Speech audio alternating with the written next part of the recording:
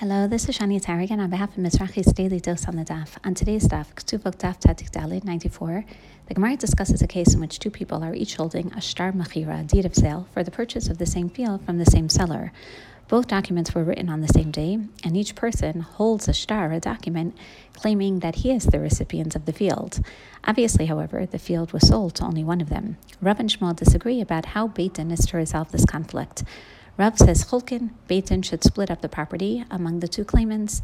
Shmuel maintains that Shuda de Dayane is preferable. The judges decide to whom to give the entire field. The Gemara concludes that Rav, who rules that the field is divided, follows the view of Rabbi Meir, who states that Edei Chatim Makarti, the witnesses who sign the shtar, make the shtar or the document take effect. Shmuel, who rules that the field is given to whomever the judges decide, follows the view of Rabbi Elazar, who states that Edei Mesira Karti, the witnesses who witness the shtar as it is delivered to the recipient, make the document take effect. Shmuel's opinion is easy to understand because Shmuel maintains Edei Mesira Karti, namely, whichever shtar was delivered first to its recipient is the valid document. When the second document was given afterward to someone else, it did not represent a valid sale because the property did not belong to the original owner and was not his to sell. However, it's not known which shtar was given first, and there's no way to know if the shtar themselves from the documents, which of the two was given first. Since neither party is able to prove that his document was given first, the judges must decide the case on their own. Their options are either to split the property between the two claimants out of doubt, or to choose one of the two claimants and give the entire field to him. The Gemara understands that it's generally preferable to resolve the case with Shuda de Dayane rather than to split the property, because by using Shuda de Dayane, there's at least a possibility that the correct person will receive the entire field. Therefore, according to Shmuel, the judges give the entire field to one of the two claimants. What, though, is the reasoning behind Rav's opinion, that the property is to be divided because of Edei Chatima Karti? Edei Chatima Karti means that the primary testimony of a document which affects the legal transfer of property is the signature of the witnesses in the document. A shtar, a document which attests to the transfer of property but contains no signatures of witnesses, is worthless.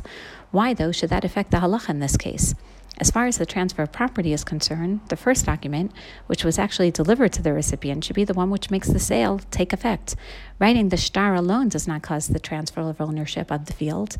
Even if the writing of the shtar alone would affect a transfer of ownership, in this case it's not known which of the two documents was written first, since the hour of the writing of the document is not written in the shtar in the document.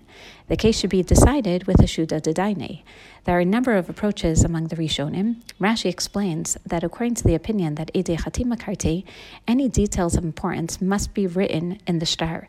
If the time of the kinyan of the purchase was omitted from this document, that shows that the time was not important to the buyer and seller. Therefore, the one who received the document first is not necessarily the true owner. Who then is the true owner? If the documents were written and delivered on the same day, which of the two documents take effect first? The answer is that there's no way to know. One of the shtarot take effect first, but there's no way to know which one. Since Rashi explains that Shuda de Dayane means that the judges determine to whom to give the field based on logical considerations, in this case, Shuda de Dayane cannot apply.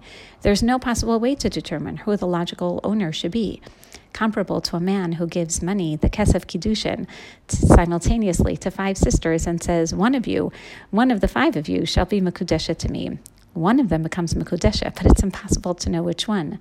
Since Shuda de Dayane cannot be done, the only option which remains, according to Rav, is to split the field. Here we see how sometimes when there are many ambiguities in life, we have to learn how to compromise, how to share, how to split the field. Wishing everyone a Shabbat Shalom and a Chag Sameach.